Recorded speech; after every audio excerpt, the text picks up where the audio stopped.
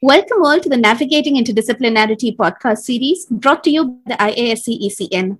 I'm Hita and I study urban social ecological histories in Bangalore. We're talking identities today, so we thought we'd reflect a bit on ours. About me, though I can claim an honorary Bangalorean status, having lived in Bangalore since I was 8, I'm essentially from India's southernmost state called Kerala. I am also a brown, middle class, female immigrant scholar within the United Kingdom. And I am Maria, and I study agricultural and food systems. So I guess I'm an immigrant to Bonn in Germany, where I'm talking to you from now. I'm a white female, and I guess I engage in what I would call job transhumanism, where I've moved for my education and work around the whole globe already. And we're your hosts today.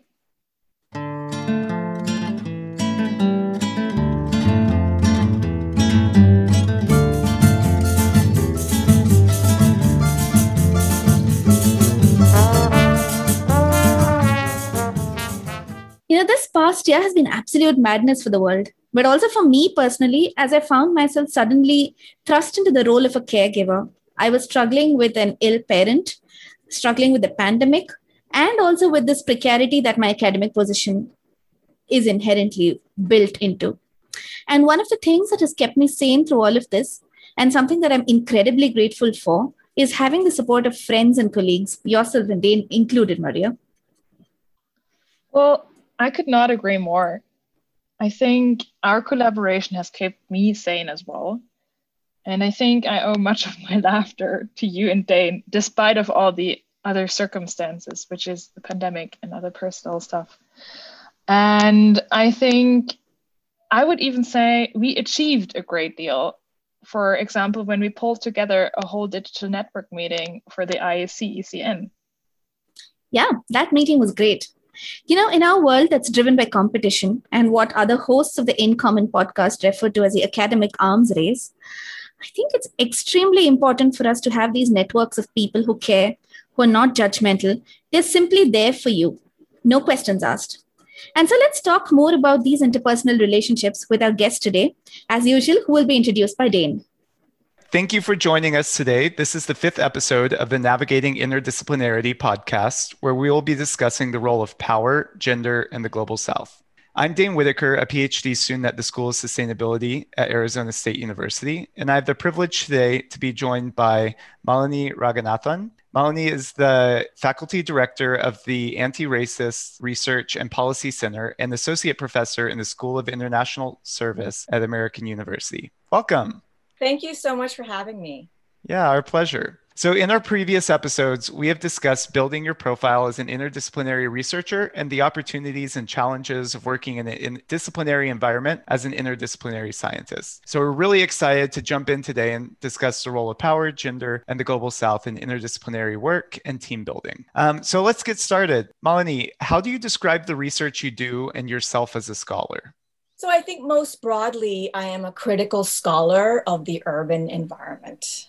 I am trained as a critical urban geographer, and I draw on traditions in political ecology, urban and human geography, and environmental justice, among others, to study the root causes of urban environmental inequities, both in historical and contemporary perspective. And in particular, I'm interested in how marginalized groups, marginalized spatially, politically, economically, organize and make claims on the state to bring about change towards environmental and social justice. So that's broadly speaking how I self-describe and I see my scholarship. In particular, I am interested in inequities related to urban water access, flooding, and climate change vulnerability, but how these are undergirded by historically constituted property regimes and property law. So as a geographer, I'm very interested in how environmental inequities are manifest in space and how that they come to be constructed through spatial regimes. I think the word critical is fairly key in my self-narration. Because the word critical signifies, as Nancy Fraser has put it in her epic article, What is Critical About Critical Social Theory, The word critical signifies an identification with the social urgencies and social movements of our time, right? So in particular, it sort of identifies and signals a kind of solidarity with these movements, although not a completely uncritical one. The word critical also signifies a preoccupation with power, with knowledge, with history, with power relations. And finally, I think the word critical is meant to signify not just research questions, but questioning the questions, right? Who gets to speak for who? What are sort of dominant frameworks that erase out the worlds and the knowledges of marginalized groups, and sort of what epistemologies are foregrounded against what others that are silenced, let's say. So I think this term critical is pretty key in the ways that I see myself and my contributions. That's super cool. And as the recently appointed faculty director of the Anti-Racist Research and Policy Center, what are some of the projects you're working on that you're really excited about? Yeah, thanks for that question. I assumed this role at a very tumultuous moment, that is to say the summer of 2020, which is referred to, at least in the United States context, as the summer of reckoning in the wake of the police brutality and murder of George Floyd, but also many, many other African-American people who fell victim to police violence. There was a sort of enough is enough kind of moment in the United States, really outcry against systemic racism and historical structural forms of racism, settler colonialism, patriarchy, white supremacy, and really a push towards recognizing these. But I think that those protests had really global reverberations. You saw protests in Rio de Janeiro, you saw protests in Auckland, in Australia, you saw even sort of the ways in which anti-caste movements in India and feminist movements in India were articulating with this sense of urgency around anti-racism. So for me, that moment of assuming this position was really interesting, eye-opening, and critical. And I would often find myself, what is a scholar who is an Indian immigrant in the United States who has a very different set of experiences than, let's say, historically marginalized Black and Brown folks in the United States? What do I bring to the table? And I've often thought of myself as someone whose research is research and outreach and engagement and teaching is transversal, in the sense that I use the findings and insights generated through research in India to ask new and unintuitive questions of environmental injustices in the United States, right? So I also look at environmental racism, housing inequities, and climate change vulnerability and water insecurity in the United States. And then likewise, I use questions generated around racial regimes of property, around the sort of institutionalization of inequities within law, to ask questions of the Indian context, right? And so it's not exactly a strictly comparative methodology like you would have given by positivist political science, for instance, but it is that sort of creative, transversal, or what Edward Said would call a contrapuntal approach, right? Where you use one context to illuminate maybe things that you might not have seen in another context. And so bringing that kind of global perspective to the table, right? Thinking about anti-racism as not just an agenda rooted in US history and politics, but also with more global echoes, I think that I could have some value added to the anti-racism conversation. And I started really thinking about the many different arenas in which anti-racism matters. And of course, so many, from education to environment to health to criminal justice to the arts and literature. And so I created these various thematic groups in my university and invited faculty to affiliate with them. And then we've launched, in this Zoom environment, as you are very well aware, we launched a series of very wide-ranging conversations, and to really, I guess, speak truth to power, to really have faculty, activists, advocates, students contemplate, right, the roots of racism and the possibilities towards freedom and emancipation for historically marginalized groups. So that's been my role, to really globalize anti-racism, the project anti-racism, and also to make it more intersectional. And so, these have been some of the ways in which I've tried to rise to the occasion in a kind of very tense moment in the United States. Thanks, Malini. I think that was fascinating. It's also very nice to be able to hear what you do in so much detail, just because it's so fascinating in terms of the synergies, like you say, with the work that I do as well. But I was reflecting upon 2 points that you're talking about. One is the idea of preoccupation of power, not just in the questions we research, but also in the questions we ask.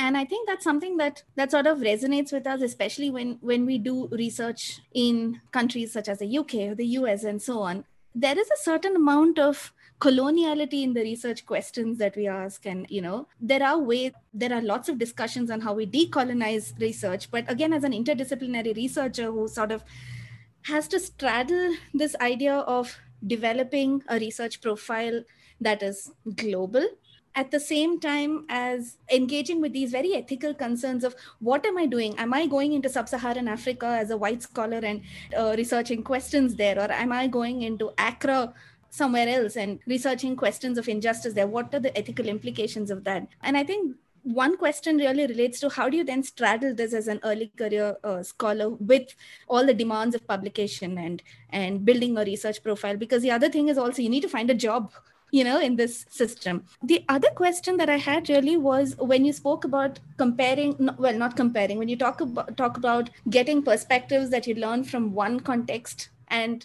kind of extrapolating that to other contexts, so to speak. I was wondering, what are the practical challenges? Because I think to my mind, both of these questions are interrelated. And I was just wondering if you had some thoughts to share on that. Thanks for these excellent questions. So on the first question, around the ethics of research as well as the pragmatics of scholarly publishing, I do think that there is now much more consciousness around the extractive nature of academics, right? The fact that academics fly in and fly out, study the heck out of these research subjects, and there's really no reflection around some of the harm that can be done with this type of extractive research process. And I think more recently, the reflection has filtered very subtly and maybe in some ways more strongly, but in certain subfields and disciplines. I wouldn't say that all academic social sciences or those fields that sort of straddle the natural and social sciences really have that reflexivity, Hita. I do think that there is much, much more work to be done.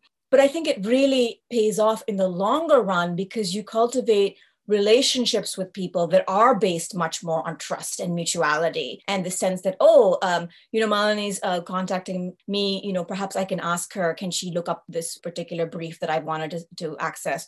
Or is there an opportunity for a research partnership where there'll be material gains here? And I always make it very clear that now that I've sort of in a place where I can afford to pay research participants, I can afford to substantially compensate people who participate, that I must do that. You cannot take people's time for granted, right? So I think that more of a two-way street where there is material gain, where there is also knowledge gain through the partnership, where there's a sense of humility, and also where the questions you bring to the table, right, have to be sort of set aside and you have to ask your research participants and collaborators, like what are the questions that they're interested in, right? What are the questions that they might want to study rather than you're coming with your own sort of lens. And I think that participatory process is part of the decolonizing as well, right? And then your question about how do we balance that with the needs of publishing and the kind of demands that I cannot lie here and say that that's definitely a challenge and potentially, they're go at odds with each other. But I can say that there is a movement, I think, to recognize that we need to push back against the extractive nature of research and this kind of constant publishing mill, right? There is some movement to even, now I sit on the other side of promotion and evaluation and tenure committees, where the recognition that someone is a very ethical researcher and, takes time to cultivate relationships, even if it doesn't mean, a gazillion articles, like that's valued, right? It's that the quality of scholarship, but also the kind of lower productivity, but much more, lasting relationships that I think people recognize. It's not easy and it's definitely not across the academy, but I think that there is certainly some movement towards that and I'm heartened to see it. And I think funding agencies are recognizing it too. Now universities have to be much more clear about the effects and on the community, about the collaborations with community partners, right? It's not just about, your particular academic publications, right? And so I think funding agencies are really pushing that and saying that we want to see a much more collaborative research agenda here and an approach and methodological approach. So I think that change is coming from different directions, and which is a heartening sign, I think. Next, on your question about the transnational character of research and what that means for a scholar's profile, I think this is also pretty challenging. And again, it's not easy and it's not a sure path towards, scholarly notoriety. I think it can be difficult sometimes to have one foot, let's say in my case, in the US context and thinking about questions of environmental racism, but then also in the Indian context, thinking about environmental justice and environmental casteism and sort of the inequities manifest in space, and then people find it hard to kind of categorize you, like, is she a Global South scholar or is she a scholar, So I think it comes with certain liabilities, to be very frank with you. I think that that people want to box you in. They really do. That's what academia is. It's a relentless push towards disciplining, right? Disciplining in so many different ways, towards disciplining you in knowledge, towards disciplining you in terms of theme, right? So when you're like undisciplined, right, when you step outside of those bounds, I don't think that the rewards or appreciation are guaranteed by any means. I think, though, that if you articulate your research agenda in this way, it's not just about adding multiple cases and you study all these different countries and that's what but you really think about some of the ways in which, as I said, this contrapuntal or transversal approach to research, where you really think about how does asking questions of one context reveal questions of another. If you think about that, if you think about transnationalism that way, and you think about the history of transnational political solidarity across, let's say, Black radical activists, but also the Dalit Panthers back in the day, or you think about internationalist anti-colonial struggles, activism has gone in that transnational way. So academics, by actually siloing themselves, are not necessarily following kind of a historical or natural path. They're actually going against that, because people who are doing work on the ground, they don't know disciplines. They don't know this kind of categorization. They work across these multiple different fields and political programs. So I think that there is something to say about, doing research with that internationalist view, particularly if you have in mind kind of an overarching agenda of, as I said, or overarching objective or political commitment to justice and liberation. Thanks, Malini. I mean, yeah, that's also a scary prospect. I think the last time I tried to do that, I was told to go back to Bangalore and do my research. But yeah, no, I think you're right. I think that people have a suspicion, especially if you, again, are difficult to categorize because you're not a white British scholar, right? And so somehow, and I really do want to call attention to the racism here, right? Because somehow it's okay for a white male academic, and I have plenty of them in my immediate surroundings at American University, to go off and study the slums of Johannesburg or of India, and then come back and sort of be like given multiple awards and accolades for doing this work, right? But a brown woman? Yeah, nope. It's much more complicated for a brown woman to do that, right?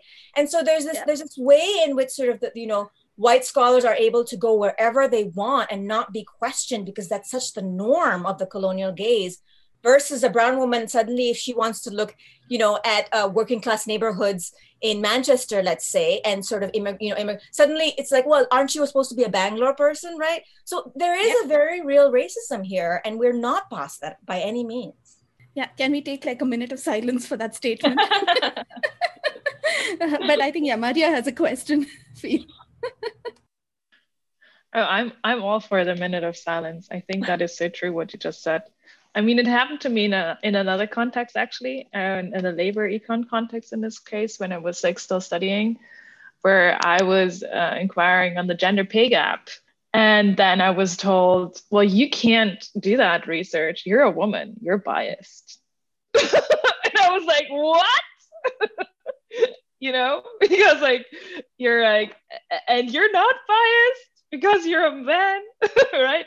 I mean, that was 20-year-old me standing there, and I was like, holy, what am I getting myself into here right now?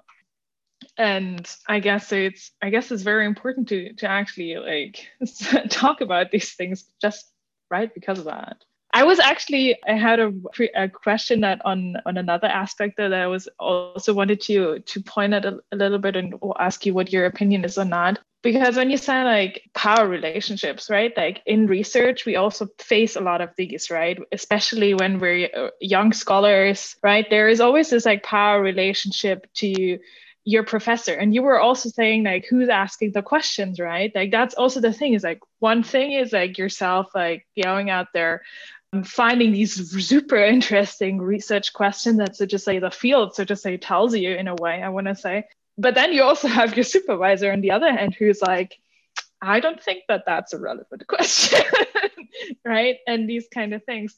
So I was wondering if you have like somewhere between advice and how do you treat or institutionalize that, in the sense like that you're a director now, right? Like how do you take care of that? Like do you have certain advisor to PhD relationships where you're like that? I would advise more like something like that compared to I don't know, something different, right? Like how is your take on that? You have to find your people, right? You really have to find your people. This is something I believe in very strongly. When you're a PhD student and you're struggling through the various stages and you're racked by self-doubt and you feel like, that whole imposter syndrome, like, are you sure you belong here and everything? You have to find those people who will remind you that you belong there, who will push you and challenge you, but also support you. And those people don't necessarily come in the form of your dissertation advisor, right? And it sounds like you formed a community, right, between Dane, Maria, and Hita of early career scholars who are thinking about these questions, from around the world. And those are your people, right? And I think that's such an important infrastructure of care that is necessary in order for you to advance and actually come into your own, find your own voice, find your own feet, find your own place in the world, as a thinker, doing the things that you do, making the small changes that you can in your own corner, right? And so that's really, really key. And I think that cultivating that infrastructure of care, right, beyond the traditional mentor-mentee relationship is going to actually last you a lot longer than that mentor-mentee relationship. Having said that, I've experienced both poor mentorship and very, very strong mentorship. And I know what poor mentorship looks like when you feel completely sort of lost and you feel like the problem is really you, versus strong mentorship where you can actually think about, oh, there are some structures that are set up here that are really challenging, but I have somebody who wants to support me navigating these structures and this hyper competitiveness, right? And this is what good mentorship looks like. It looks like someone challenging me, telling me that a piece of writing is not up to the mark, but at the same time, working with me, believing in me, believing in my ideas, right? And so I've seen both those faces. And I have to say that good mentorship does make a huge difference. And I've learned so much from that good mentoring relationship. So then as a professor, right, when I started to teach, take on PhD students, serve on their committees, serve as the chair of PhD students, but also undergraduate students. Their great ideas on their theses, on their research, on their internship. And I think good mentoring takes time. It's in those moments where you learn and you humanize the mentor-mentee relationship. What's going on in your life? What do you find difficult? Or I really appreciated that comment you made in class today. I think that really helped elevate the tone of the conversation. Thank you so much.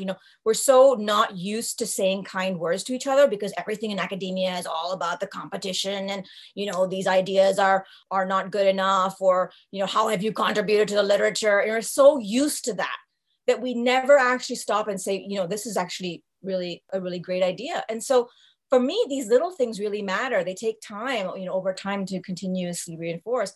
But I've really taken the good mentoring experience that I've had and tried to translate that into practice as now a mentor myself.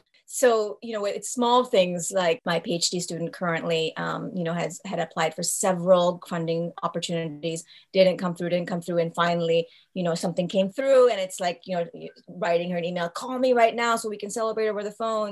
These little things I think just sort of go a long ways. Again, it's about that relationship building, right? You do it in your research, you do it with your immediate professional environments as well. So all is to say, find your people, establish your infrastructure of care, know when you're in a bad mentoring relationship and get out of it, right? It's not worth your sanity. And I've seen people damaged by these bad mentoring relationships, right? If you are so lucky, try to find a positive mentoring relationship where you realize it's not you, right? You're not the problem here. You see what I'm saying? Where suddenly the gaze turns out, you're like, oh, actually the system is sort of set up to sort of maybe want me to fail, but I'm not going to fail.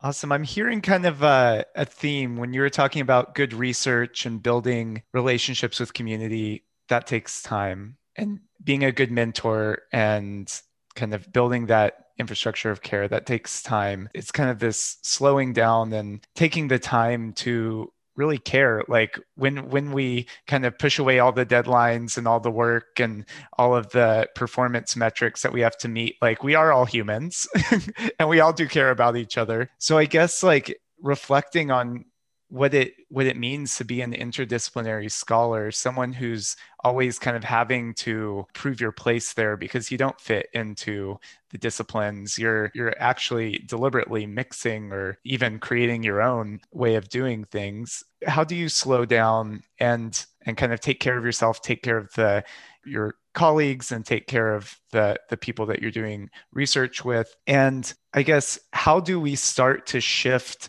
this system of incentives and the system of funding and the system of kind of performance evaluation towards being a little more human? Yeah, thanks for that. And, I remember being an early career scholar and hearing some of my senior female scholars talk about slow scholarship. And I remember just thinking to myself, oh, it's all very well for you to say that now that you're tenured and you're senior. We still have that fire that's pushing us to, or that pressure that's pushing us to publish or perish, right? And so I do want to infuse a good dose of realism to this conversation as well, and say that I think that there is a certain way of playing the game without getting played, right? And so what it means to play the game, Dane, is in many ways, yes, to target your work to certain key audiences so that it gets picked up, and that then you kind of forge a pathway for yourself, right? Because the more audiences pick up on your work, the more it's likely to be received, right? And so you want to do that to a certain extent. And even, in my case, I am surrounded by political scientists who don't necessarily understand critical geography research. And they were sort of pushing me to publish in some of the international relations political science journals. And I said no, because I don't want to spread myself so thin that I'm neither understood in environmental studies and critical urban studies, nor am I understood in international relations, because I'm a bit of an upstart to that field, So this is the thing with advice, right? Advice always comes from that place of sort of, for the most part, well-meaning words, right? But you really have to take the spectrum of advice you get and really kind of listen to your own instincts, or perhaps navigate some of that stuff, sometimes against the advice, right? And so for me, I think it was important for me to actually find those audiences, say, okay, look, I am going to publish in these venues that are known in human geography, even though I'm interdisciplinary and I draw from anthropology, sociology, right, especially anthropology of the state, anthropology of development, right, critical development studies, and in some ways even post-colonial IR theory. I'm at this in the early part of my career, I'm really going to consolidate these audiences, consolidate these fields or subfields, so that I can make somewhat of a mark there, right? And then, start to frame myself as, say, beyond some of these more narrow specializations. And I think that was what it meant to play the game without getting played for me, because if I had taken them up on their advice, the reviews and letters that come for tenure would have been like, we can't really place this person, right? So you want to somehow also be placed. You want to be, the thing is here is legibility. You want to be legible to at least a subset of people, even if you are very cross-disciplinary and you draw from different fields. So that legibility is a craft. You have to craft it. You have to, it's not ready-made. And it, unless you like are completely go the very disciplinary route your entire career. So because you're not doing the normal, quote unquote, disciplinary route, and you're doing something a little bit outside of the bounds, you have to make that legibility possible for your audience, right? And so I think it's a self-framing stuff, self-narration stuff, but also that targeted, like, who do you want to write for? And keeping that audience in your mind as you write, right? So that you're actually writing for someone, like, and you could even think of like, who is that person I'm writing for, right? Who is that person that I want to actually pick up my work and I want them to cite me or something like that? It's very helpful to do it that way. And again, really take the advice you get with a grain of salt, because I have gotten so much advice that is bad advice, honestly. Yeah, let's put that out there. That's some very real advice. And I appreciate kind of you taking into account our position as early career researchers, our need to kind of establish ourselves, but while also kind of taking into account the things that like we really want to focus on, and taking other people's advice, everybody's advice, even your advice, with a grain of salt. Absolutely. Mine included. Yes, very much so. I guess we've kind of talked a little bit about your research, well, quite a bit about your research. We've talked about you. I think it would be really nice to hear kind of how like your gender identity and how your like background, I think you touched a little bit about how being from Bangalore, how that has played into some of the questions people have asked you, but kind of how has that influenced your research and your collaborations and working on teams? So kind of like the research that you do, but then also how you work and how you show up in the teams that you work on and the departments that you work within. So I am a cis heterosexual woman of South Asian origin, living, working, raising a young interracial family in the United States. So there already you have a couple of different identities colliding, right? Given how long I've now lived in America, I identify with this label person of color or faculty of color in my professional environment, right? That's how I'm labeled, and that's how I view myself as well. There's a way in which when you first come here, you think of yourself as a recent immigrant, you live here for longer, and then people start classifying you as a person of color. You start experiencing things that other people of color experience, and then you're like, oh, that's what I am right now. So that is an added layer of my identity, right? A woman of color. On the other hand, I'm also middle class, and I have the privileges of being educated, right? Of being quite highly educated. And for those who are familiar with Indian last names, my last name, Ranganathan, signifies that my father is a Tamil Brahmin of the upper castes in India. But again, last names don't tell the full story, because my mother is non-Brahmin, non-upper caste. And my parents had what you might call a love marriage, right, in India. Both of them fervently resisted arranged marriages to members of their own caste and were quite old by the time they married. My mother was considered a very high-risk pregnancy. So I have these vastly intersecting identities that position me as both marginal and dominant, outside and inside, peripheral and central. And sometimes these identities can even happen at the same time. So I find myself in research contexts in India. So as a woman, as an Indian woman, right, but with a visiting card that says that I'm a professor or, whatever at the time, PhD student, whatever stage I was at. So then it might give me entry to, let's say, the executive engineer's office of the stormwater drain department in the Bangalore BBMP, right, the city corporation office. And so, but then I'm a woman in an office surrounded completely, like there's literally like the one woman engineer, right, but like all male. So then, of course, urban infrastructure, water engineering, stormwater engineering, sanitation engineering, completely dominated by men. And so they're wondering, what does this woman know about my field? What does she know about the technicalities, right? Oh, and then she's asking these political questions. So then there's always that suspicion, about like, does she even know what she's talking about, kind of thing, right? But yet some of my credentials position me as a little bit more privileged within that office.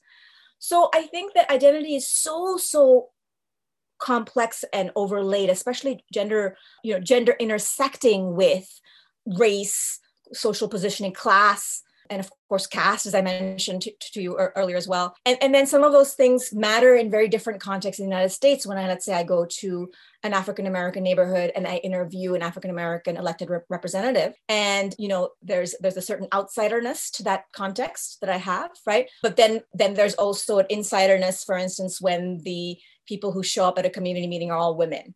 Right. And so I think there are these inside-outsider positionalities that I'm constantly navigating. And I think that makes work challenging, but I think it also makes it richer in some ways. And I think one of the responsibilities of a critical researcher is to always try to grapple with that positionality of being privileged many a times, whether I'm in the US or in India, ultimately at the end of the day, but also trying to practice a politics of allyship, right? An ethical, as Hita was asking earlier, research approach and a politics of allyship where you're in these contexts and you want to sort of be extremely mindful, humble, ethical about the ways that you ask questions, the ways you interact with people. And even, it sometimes can be quite difficult to do that, especially when you're, let's say, in an all-male environment, right? So I'm sorry to answer that question with a series of layers, but I cannot sort of disentangle, right, my gender being a woman with the multiple other identities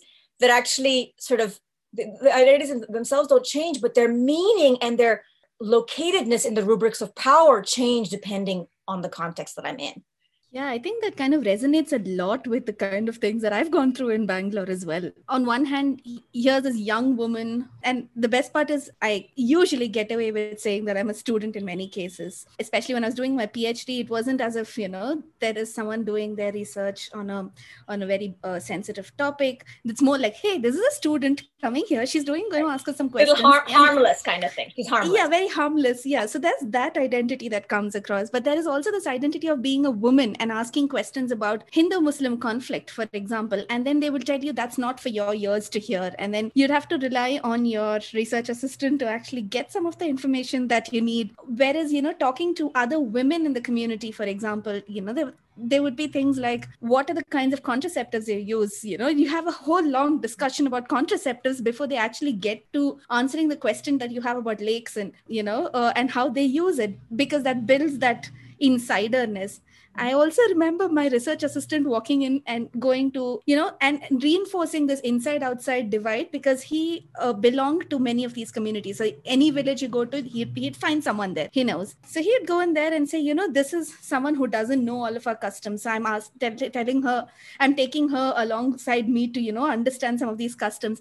And the amount of information you get just with that approach is just incredible, because now people are more interested in telling you, this is our point of view, this is what we want to tell you. But at the same time, you go to the UK, first world country, and then when you're doing your research there, you're suddenly confronted with questions of, how are you going to go into Bangalore and do your research? I mean, you've literally spent 24, 30 years of your life in Bangalore, studying the people, being in that context, living that context. But now you're supposed to consider, okay, should I carry a pepper spray with me when I go out into the field? Should I have a male, someone with me while I'm negotiating empty spaces? And all of these are considerations that you have in the back of your mind when you're working in India, but not something that's explicitly articulated as a strategy, so to speak. But yeah, it's fascinating, this whole insider-outsider dynamic that you just spoke of. I think you've exactly talked about the dilemmas of being an insider in particular, which is that you don't necessarily consciously think about your research strategy.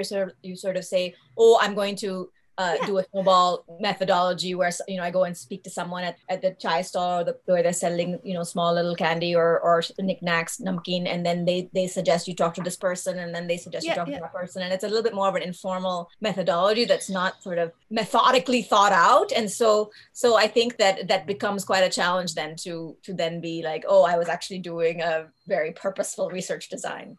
Yeah, absolutely. So we usually start out asking what navigating interdisciplinarity means to you, but our conversation was just flowing too nicely. So I'm going to bring this more towards the end of the question. So I think the overarching question is, what does navigating interdisciplinarity mean to you? And I also want to ask you, you've used terms like transversal and counterpuntal that seem to be really core to your research. So if you could also kind of expand a little bit on those, I would love to hear Sure. more about them. Absolutely. So navigating interdisciplinarity to me means first and foremost failing at interdisciplinarity and sometimes succeeding at it. And I say this, and perhaps it sounds a bit cynical, but I've had this sort of love-hate relationship with interdisciplinarity, to be very honest with you. When I started out as a graduate student at the University of California, Berkeley in 2003, I was quite enamored with it. I saw interdisciplinarity as my pathway. I had been trained as a scientist, a natural scientist in my undergraduate degree. I had a liberal arts degree, so I certainly had taken courses beyond the natural sciences, but that's how I had been trained. I had a work experience in Delhi, working on energy development and gender. And then I found this program. It was the Energy and Resources Group at UC Berkeley, which had a lot of like physicists, scientists, who were doing, or ecologists who now were thinking very much about social and political questions. And I was like, oh, this is so cool and so interesting. But as time went on, I started to get a bit disillusioned with the promise of interdisciplinarity because I saw that there was some liabilities as far as the things I talked about earlier, which is, who exactly is your audience and how do you make a contribution that is, sufficient and weighty enough, right, within the academy. And so I started to frame myself more squarely as a geographer, which is itself an interdisciplinary field, right? There's a lot of physical geographers, there's human geographers, there's urban geographers, political geographers, cultural geographers. And so it itself is, but it also has a sort of established set of parameters, it's journals, it's conferences, it's whatever, that make it possible to, in some ways, be located within an interdisciplinary discipline, if that makes sense. And so there's that dialectic between at once being part of an epistemic community of people, right, who refer to similar literatures and frameworks, and you can kind of understand each other. And also then being interdisciplinary in terms of being able to draw from history and, social theory and even the ecological sciences in some of your research and writing. And so that tension between being both disciplinary and interdisciplinary is where I kind of finally landed. And I think it was later in my career, let's say as I was coming up for tenure, that I feel like I'm actually much more interdisciplinary now than I was when I decided to put myself within geography, because now I'm writing a collaborative book project with a literature professor on corruption narratives and how they're used to contest land grabs in cities of the global south, and land grabs including wetland grabs, including other forms of land appropriations. And my literature colleague is helping me mine sort of post-colonial films that are set in Lagos, also novels that talk about the experiences of land-based dispossession. And so we're looking really, our object of analysis is narrative. And so you have to draw from both ethnography as well as fictional narrative, which can sometimes render real life and power relations even more poignantly than social science research designs, right? So drawing from novels and films, now I feel actually more interdisciplinary than I felt, earlier. And I feel like I've almost come full circle from a little bit of a enamored relationship with it to a hesitance and pulling back and saying, look, I need to make my impact. Let me situate myself in geography. To then I feel a little bit more free now. Let me play. Let me be creative. Let me watch films and think about, settings and scene and narrative in a way that I felt constrained to do earlier. And I actually won a major fellowship from the American Council of Learned Societies Andrew Mellon Foundation to develop this project and book manuscript. And so I felt vindicated in some ways about the sort of approach to interdisciplinarity ultimately. But I do want to just say that I've had this sort of waxing and waning relationship with the notion of interdisciplinarity. Yeah, so the term contrapuntal is from Edward Said's Culture and Imperialism book, where he actually adopts this from music theory. And he talks about how, sometimes when you read, and again, speaking about novels set in Victorian England, what you don't see is the enormous profits that the British Empire got from colonialism, or and from sugar plantations in the West Indies, and from other sorts of extractive projects they had that are somehow sort of hidden in the lily white rendition of Victorian England, right? And so it's actually by looking beyond the text that it actually sparks questions that are not given by the context itself, but that actually help influence and help inform larger kind of research agenda or larger line of questioning. And he uses this term also to kind of excavate the colonial, that's often silenced within these sort of European contexts. And for me, that word also brings to my mind what Teresa Caldera has called transversal. So she does research thinking with fellow scholars of the global south and the urban environment from Brazil and India, and how these two contexts are not kind of strict comparisons because the historical geographies, political economies, racial, ethnic, cultural histories are so different, but that you can ask really interesting questions about informality and the state formation and street politics and housing by studying one context of the other context. I think these words have a lot in common, but that's how, different sets of scholars have used them. And I find them extremely helpful for thinking about how I, as a scholar, also position myself, as doing research both in the United States and in India. So again, that's a kind of different transdisciplinarity or transversality in terms of context and knowledge and, and theory. How awesome. And you're a brilliant storyteller, and like bringing all of these kind of experiences and also just like creating possibilities of these different approaches or methods or ways of thinking about ourselves, our research, how we kind of like fit into the greater world. It's been fantastic listening to you, Malini. Thank you so much, Dane.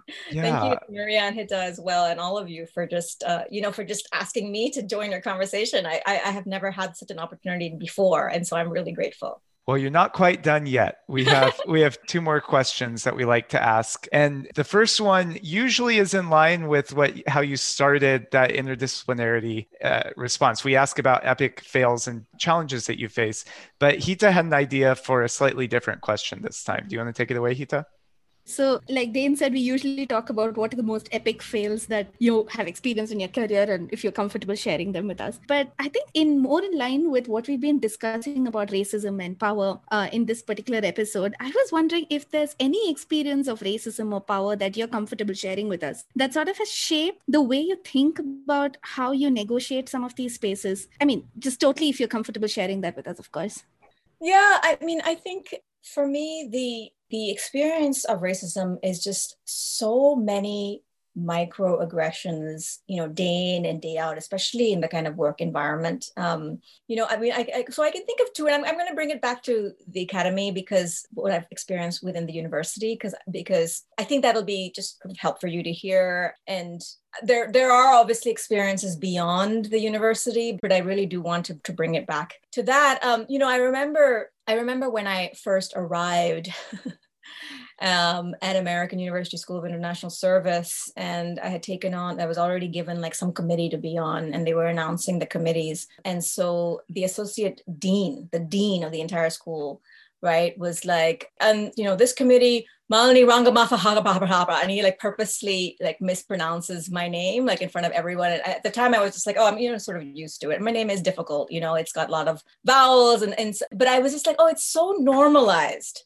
for someone to make fun of somebody's name that they would do it in an audience of 100 people, and it's totally fine. Like, but I actually wasn't. The funny thing is, Hita, I wasn't even affected by it until afterwards. I went up to my office and all these people came by and I was like, I can't believe they did that. Like, I'm so sorry. And I was like, oh yeah, I guess that was a bit like offensive, And so it's a small example, but it's an example that I don't know. I always, and it's a combination obviously of the sort of the whiteness of the academy, where apparently a name like Stephanopoulos is totally fine, but Ranganathan or Unnikrishnan is like totally jarring, right?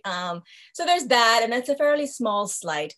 But the other thing that really struck me is as sort of, wow, this is really the whiteness of the academy. I remember having to make a case for why the School of International Service, one of the top international relations school, right, in the country, needed to hire a Black scholar. And I remember making this case, and I was like, it's a complete travesty that in the history of the school, we have not tenured one female Black scholar. And I remember making the case about why we should hire a particular Black scholar who is a very noted historian on American racism and thinking very carefully about race and racism. And a white scholar stood up and started yelling at me, and a fellow faculty member, and basically was trying to say that like the study of American race relations should not be in the School of International Service, completely kind of erasing the history of, let's say, W.E.B. Du Bois and Black internationalism, and the fact that, you know, American civil rights and anti-colonial movements were fought in solidarity and conversation with what was going on in the colonial world, Pan-Africanist influences on Black thought. And like, you know, it comes from such a place of ignorance, but yet that ignorance is then portrayed as authority, right? It's like, it's kind of, and again, it comes back to conversations we've had before, like there's this sort of impunity by which certain scholars feel like they can study everybody else and have this knowledge, this sort of godlike position without really questioning the enormous gaps in their experience and knowledge.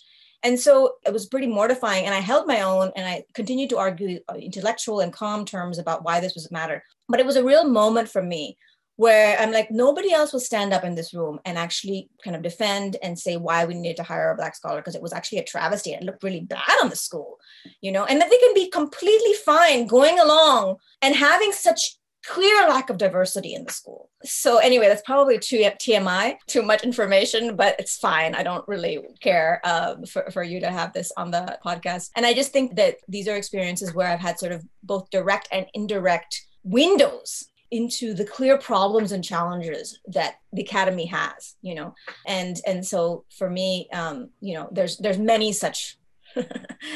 Yeah, I can totally relate to that. I mean, just to share a couple of incidents that I have gone through as well, which is, remember the instance that I was told to go back to Bangalore. Yeah. This happened at an interview. It was a funding interview. And I so totally related with that thing that you mentioned of us not realizing that this is racism being practiced, because for me, it was just another question that, you know, so why is it that since you're so focused on Bangalore and its environments, why aren't you centering your research there kind of question, you know, that I felt I needed to answer, but I was not given the opportunity to answer. Right. Because the other members of the committee actually realized that this was potentially a racist question. And I think I was not allowed to answer, so to speak, or given an opportunity to answer. But I just didn't recognize it. I go out, I call my mentor. She goes, Hita, you just realized that you've been a target of racism. And I'm like, really? But then that's when it hits you. And also this thing about your name, or the fact that all brown women are somehow supposed to look alike to each other is another thing. Well, that's happened to me many times, by the way. So I often get named something else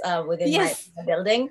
Or people will ask me a question that's supposed to be for somebody else. So that's happened to me.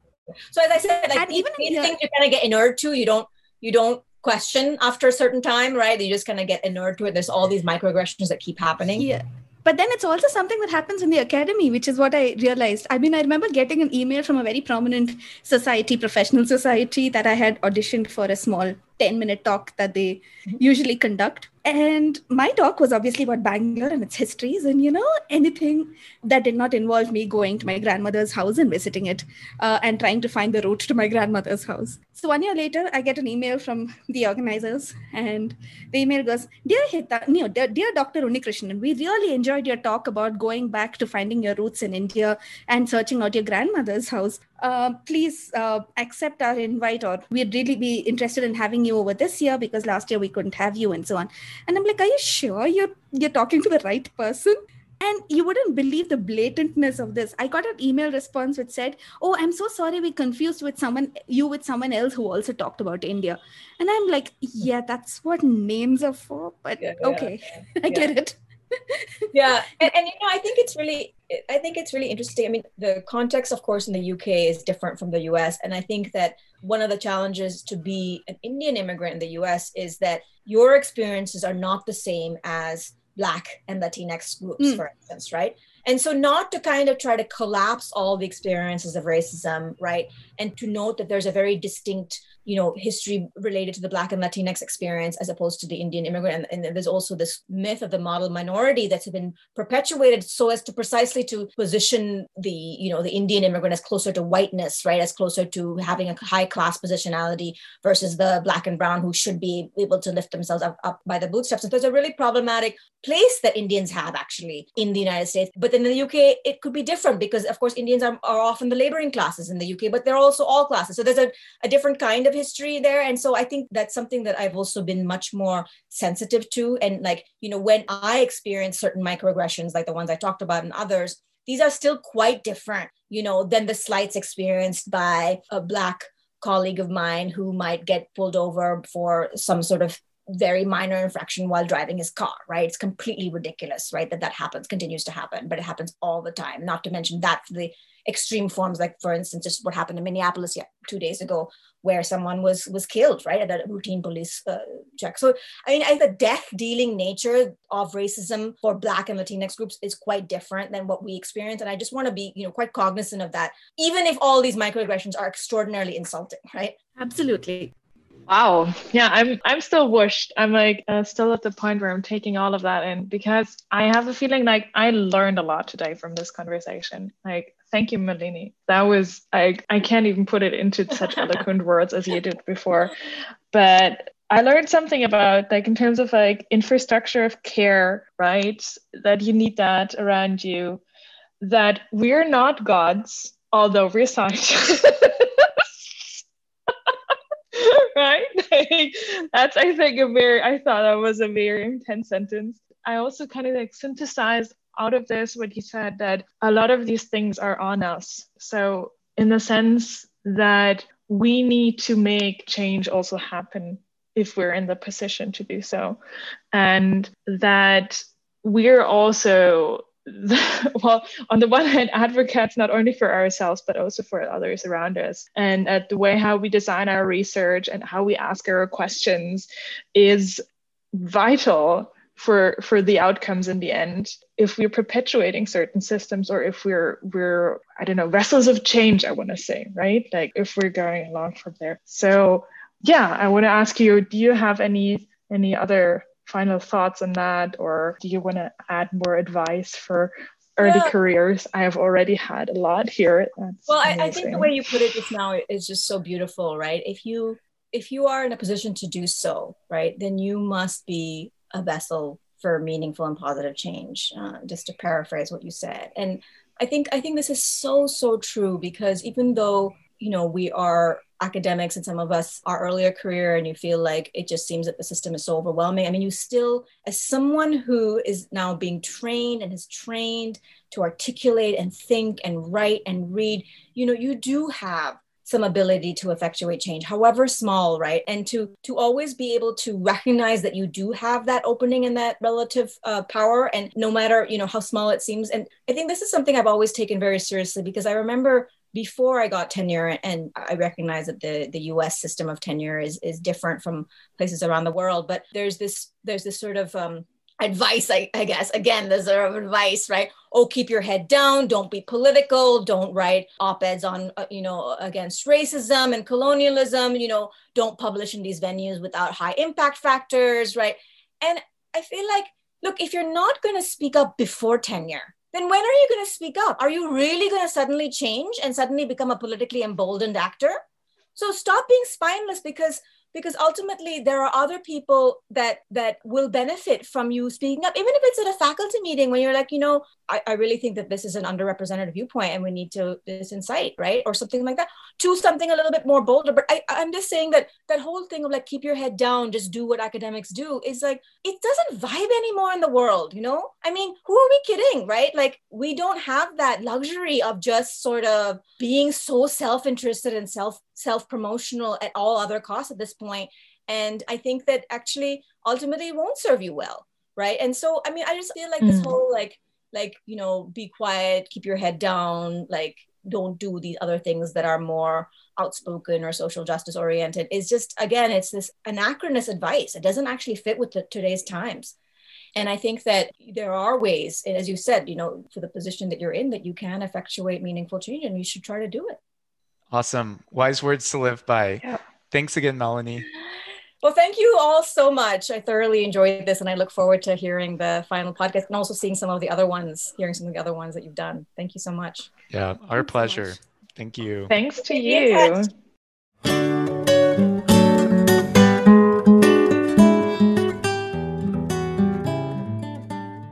Navigating Interdisciplinarity podcast series is brought to you by a working group belonging to the Early Career Network of the International Association for the Study of the Commons. We are the IAC ECN. For more information on our activities and to join our vibrant network, do check us out at iac-commons.org. Thank you all, and see you the next time.